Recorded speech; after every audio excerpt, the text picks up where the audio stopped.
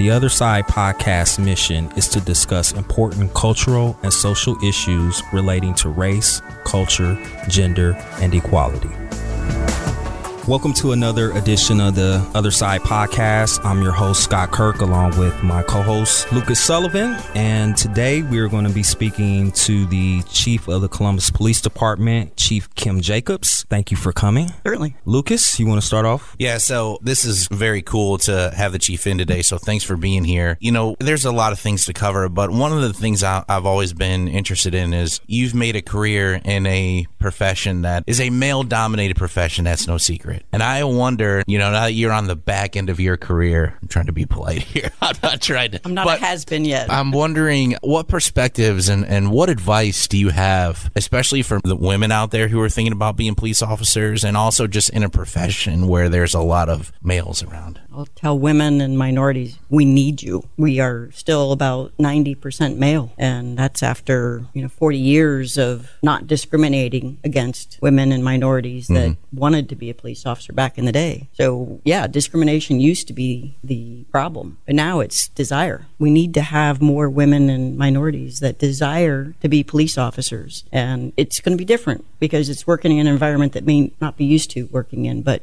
we definitely need that representation because they bring something to this type of work that we need to see more often. And that's an understanding of a perspective that's different than that homogeneous group that we've had for so long. What do you think are the hurdles that, after you say 40 years, why can't this get solved? Is it the nature of the work? Is it the physicality of being a police officer? What is it? Do you have a sense of why this is difficult? Well, I think that even today, childbearing years are something that women consider. And, being away from their children growing up, I think the responsibility is still largely looked upon as being the woman's responsibility. We know that our new personnel, male and female, are going to work second shift or third shift for 10 to 15 years. And when they think my kid's going to go to school and, maybe be in sports or after school activities, when do I get to see them? And so that's definitely a thought. I just spoke to one of our personnel that is working for us as a civilian, but has always wanted to be a police officer, but she's in childbearing years. And she's like, I don't know if I'm going to want to be a police officer after I have a baby. So that's, I think, a big consideration yet for women. And I think it's a feeling that Sheryl Sandberg mentioned a long time ago in her book, that women want to be 100% sure that they can do the job before they might sign up for it. And I can say that that's a generality, but it might be, representative of why some women don't get into it. But it is a job that women can do. And we have, training and techniques and tactics and weapons to be that equalizer for them with regard to using force. And I remember very clearly when I was in the academy, I'm, 5'8", back then about 140 pounds. I'm like, how am I going to deal with somebody that's 6 foot something and 250 pounds? And it was that intermediate weapon that I was given that I thought, okay, well, that makes me feel better. But it ended up for that 7 years that I was on the street as a police officer, I didn't have to use it because I talked to people and, called my partners in and used them to help deal with the situation. But, de-escalation, communication skills are something that women are pretty good at, maybe out of necessity some of the time. And so we have to make sure that more women understand that they do have the skills. It's just not maybe the ones that they think they might need to use. All these things that you're talking about, you went through. I mean, you lived it, those childbearing years, those work in the street. So how did you do it? I mean, how, was it, were you ever at a breaking point, or did you ever have to lean on someone? Everyone views cops as, these tough exterior, I'm sure there were times where you had to talk to someone and maybe help get through it. How did you navigate those years? So, if you are having a family, then it's just a matter of getting the kind of help that you need. And that's usually going to be, either the partner that you have or babysitting help. And nowadays it's available. Back in the day, 40, 50 years ago, a lot of places closed down at 4 o'clock in the afternoon, but now people are available 24/7. And so that's not as big of an issue anymore. But to me, it was just a matter of this is what I want to do for the rest of my life, my career, and how do I make it happen? how do I make it work? And not being afraid of going into it, but just that positive attitude of saying, I think I can make this work. Was one of your goals originally to be in a leadership position? Like, did you foresee yourself ever being in the position that you're in now, or? No, not right away. I mean, I was just excited to be in the academy. First of all, to be a police officer on the street. But my group of academy classmates had 18 women, and we started with 18 women. It's one of the largest groups of women that we've ever had, and that was in 1979, unfortunately. So we would sit around at lunchtime and say, wow, do you think any one of us will be the first female sergeant? Because there weren't any female sergeants at that time. So we talked about that, but never in my wildest dreams back in the day did I think that I'd be the chief of police. So that didn't happen until well into my career as a commander, and saying, yeah, maybe I could do that. And I even went for sergeant because, again, I wasn't sure if I could do it as well as I thought it needed to be done. The examples that I had seen convinced me that I can do it better than they can.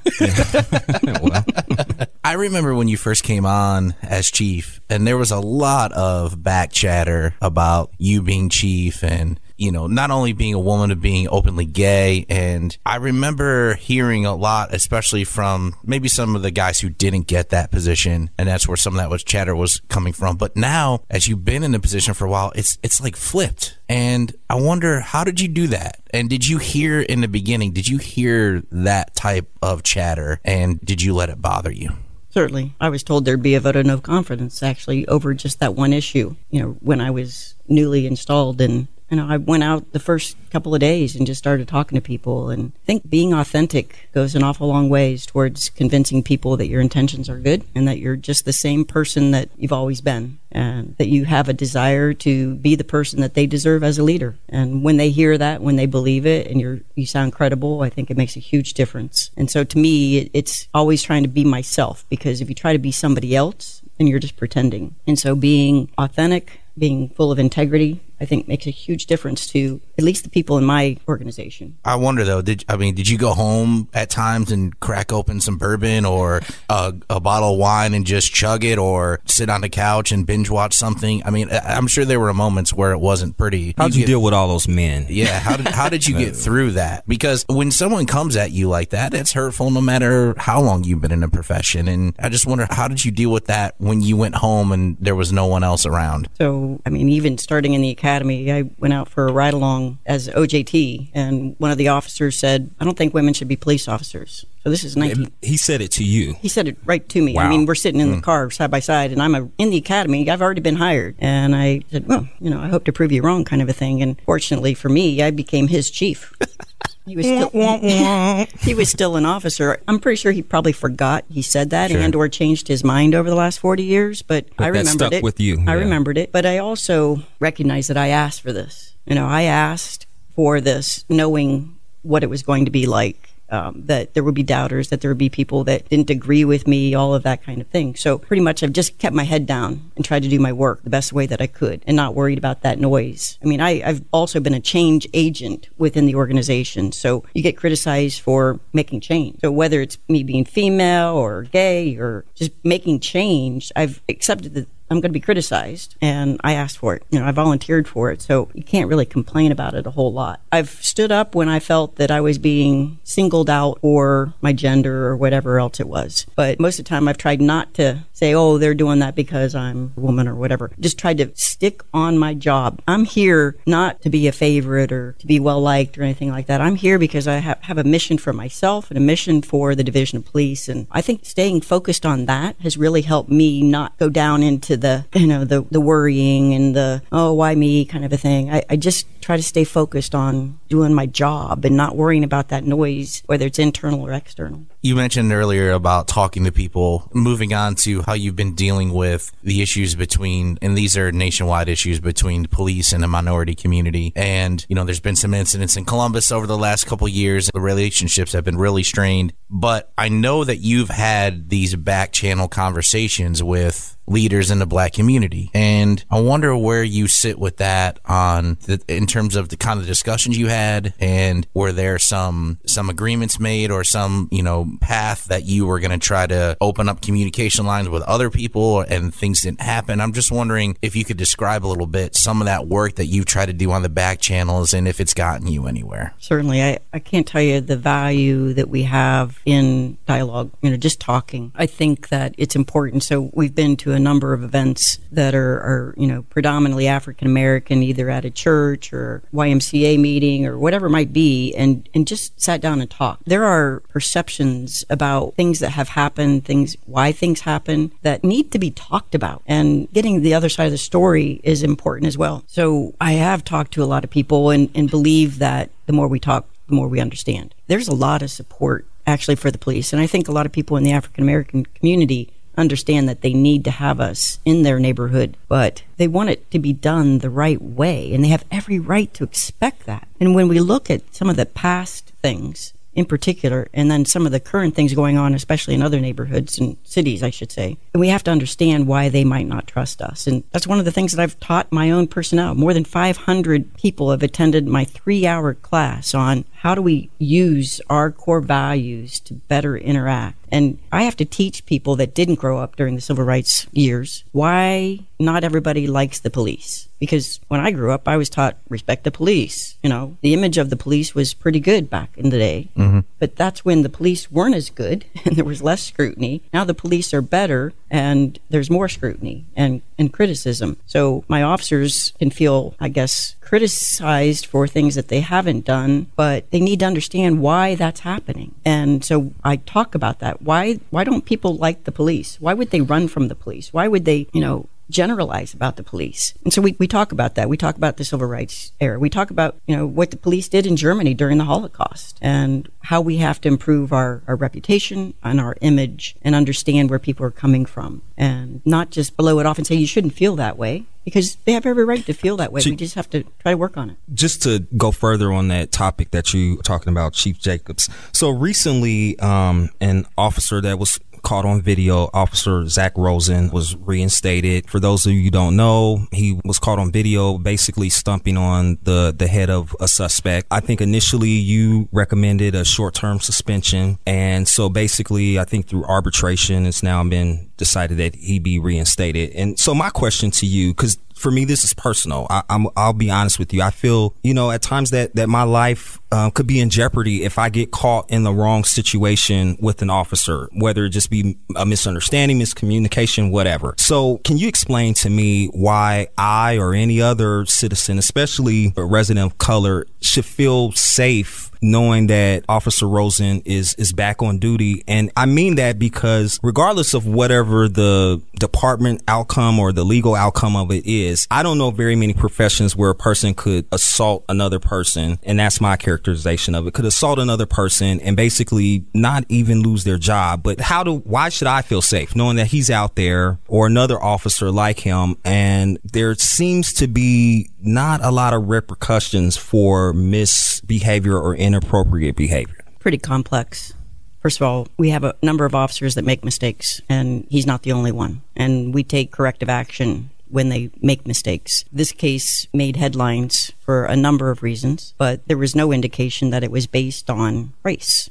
So if it was discriminatory, if it was something that we could prove the officer acted with bad intentions, bad motives, all that kind of thing, that would have been handled far differently. As it boils down to, it was excessive force, which we've had more cases than just this one. Mm-hmm. And we've taken corrective action and we move on. Officers they are not at will. They have a property interest in their job, if you will. So to take away their job is a big hurdle, especially in the eyes of a third party neutral. And that's what the arbitrator said in this particular case. But we have a lot of policies, rules, training, and everything else to try to keep officers from making mistakes like that. And we constantly go over that.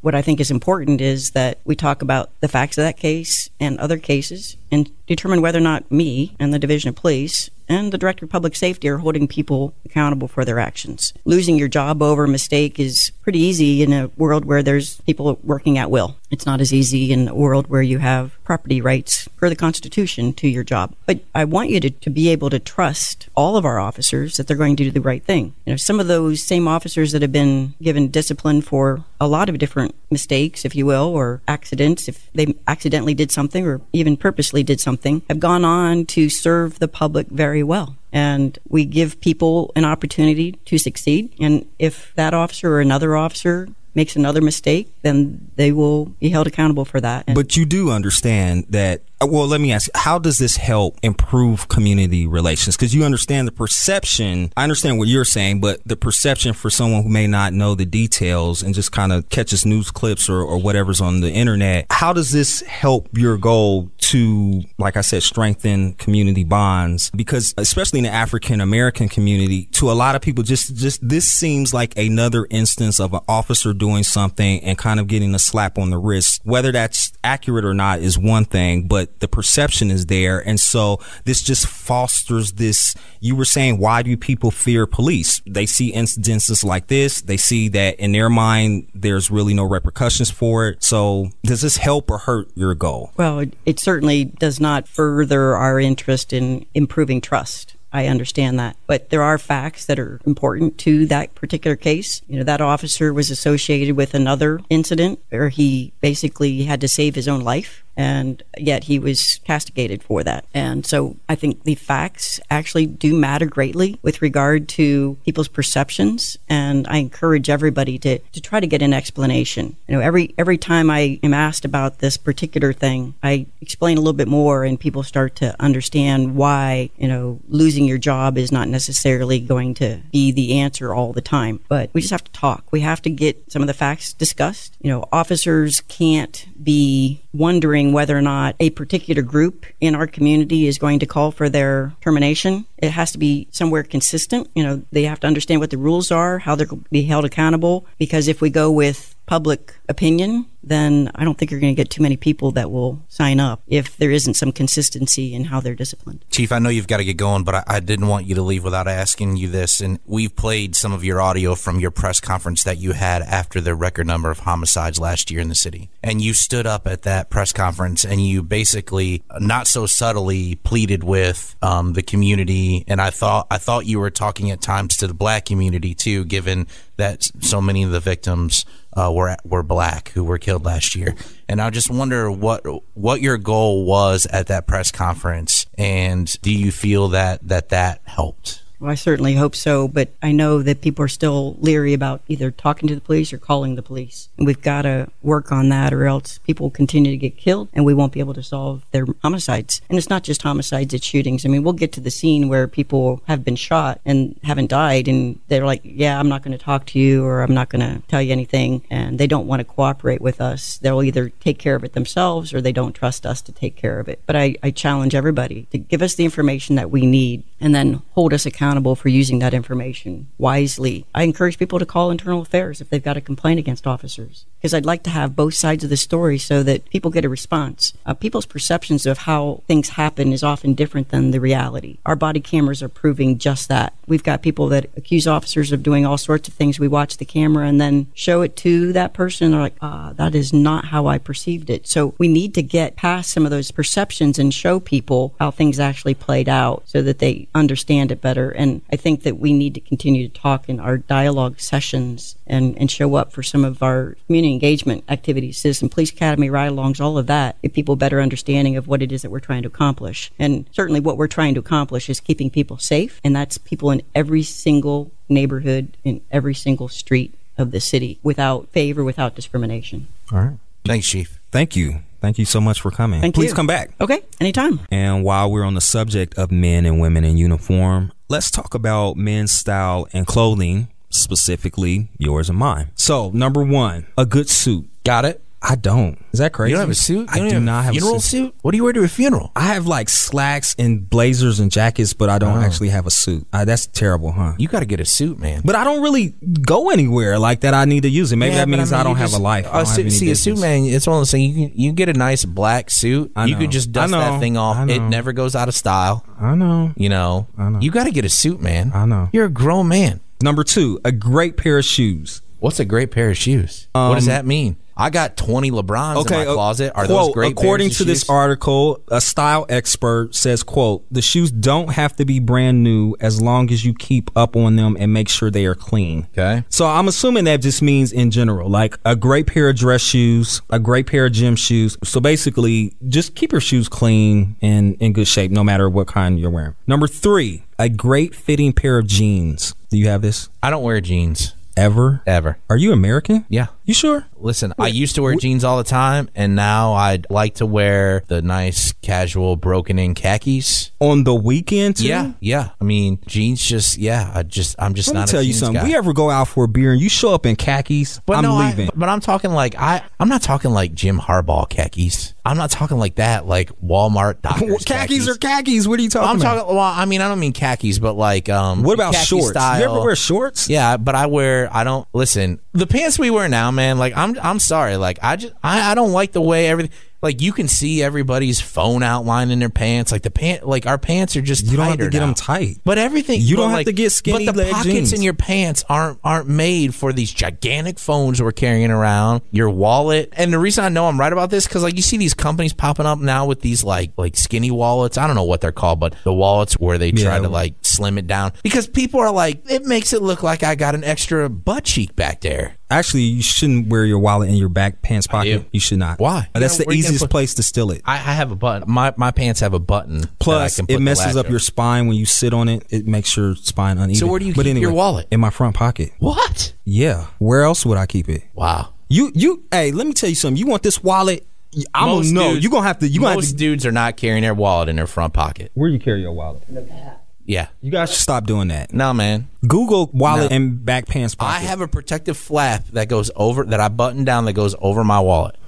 How many times you been pickpocketed a lot? No, because I carry my wallet in my front pocket. My point is the pants aren't made to carry around a lot of stuff. You put your car keys, your phone, and your wallet in your pants, you feel like you're basically like a Sherpa running up a mountain. Like, it's ridiculous. And pants shouldn't be like that. So no, I don't wear jeans. I like nice, comfortable, broken in. Like, I got all these different colors.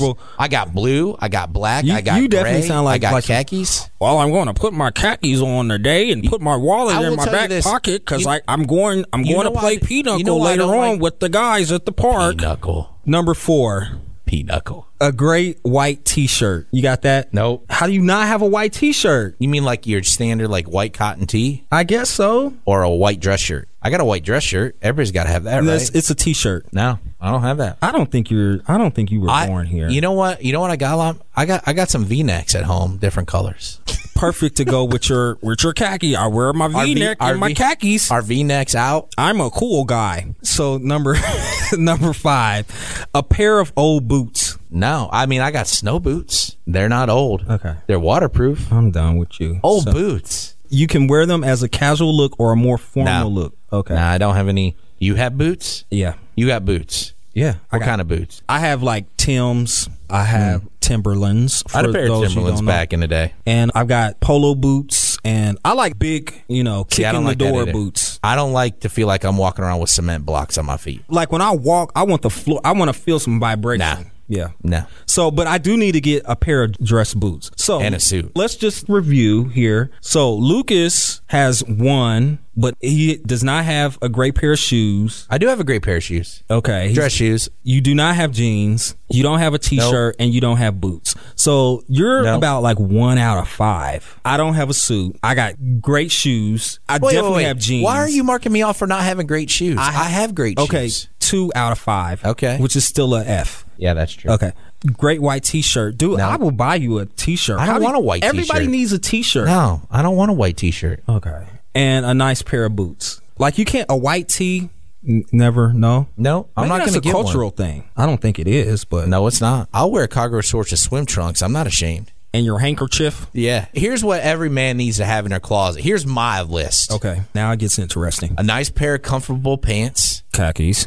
Could be jeans, could be khakis. A pair of basketball shoes to play basketball in. Okay. A pair of dress shoes. Okay. A nice sweater to go to your mom's house, because every time you show up in a nice sweater, it makes your mom feel like she raised you right. You should have a nice sweater. Okay. By the way, who keeps a white t-shirt in their closet? You put that stuff in your drawer. That goes next to your underwear. No, you're thinking of an undershirt. This is a t-shirt, a shirt you would wear outside. Well, those still would go in the drawer. You hang up t-shirts? I fold them. You don't see? And I put them in my closet. You just made my point for me. And the last thing you need to have is a suit. Was that 5 things? Does anybody know what his point was? All right, so I'm going to name my things. I can't wait. Okay. Every man needs one pair of shoes for every occasion. Yeah. So you need a pair of gym shoes. You need a pair of dress shoes. I agree with that. And you need a pair of in-between shoes. Yeah. That are not like super hard sole dress shoes, but also not gym shoes. Every man needs a sport coat or a blazer. I do think every man needs a great pair of jeans. Like I've had why do they got to be jeans? Because it's something about jeans. Jeans conform to, like, if you get khakis don't really conform to your body. A good pair of jeans, after you wash them and wear them, they actually start to like conform to your body. Okay. So that, like, that's why people get jeans and they're like, oh, these are the most comfortable jeans ever. It's because jeans conform to your body. I think every guy needs, I personally think glasses. I know that sounds crazy, but like when you want to like look super intellectual, you know, you put your glasses on, but then you just, you know, maybe you just going to hang out with some friends. You don't need all that. And cologne. Every man needs I can tell cologne. I can tell Scott isn't married, so I can tell. See, like when you get married, man, you don't need that. You don't need glasses. You don't need cologne. That stuff goes out the window. That's because you replace it with comfortable sweaters and 6 different colors of khaki yes, because that's very sexy. Yeah, well, I mean, nothing like a good comfortable sweater, cologne, and sunglasses. When you say it like that, it sounds super stupid, but trust me, like waste of money. Like when you go out and like women are like, I love your glasses. Ooh, you smell so good. Yeah. Or they could be like, that's a very comfortable looking sweater you got on. I got a bottle of cologne on my sink. It's collecting dust. And that smell of ivory soap on you, man, that sure is hot. Old Spice. Yeah. To go, you know what? The khaki, all of this makes sense now. It's all coming together. I switch it up though. It's Dove, it's Old Spice, and it's Irish Spring. Why do Dove? What do you need? Sometimes I need my skin to feel good. Nah. You're married. You don't need smooth skin. I'm just saying, like, sometimes I do stuff for me. Oh, that's you pampering yourself? Yes, I pamper myself. Well, get some jeans. Pamper yourself with that. Thanks again for joining us for another episode of The Other Side. And I'm very excited to announce that you can now find us in the iTunes store. Just search for The Other Side Gatehouse and you should be able to find it. Or you can also find it on dispatch.com/The Other Side. And please make sure you check out our other Dispatch podcasts. And you can also find Lucas's articles on dispatch.com as well. So until the next time, take a little time to see the other side. Thanks.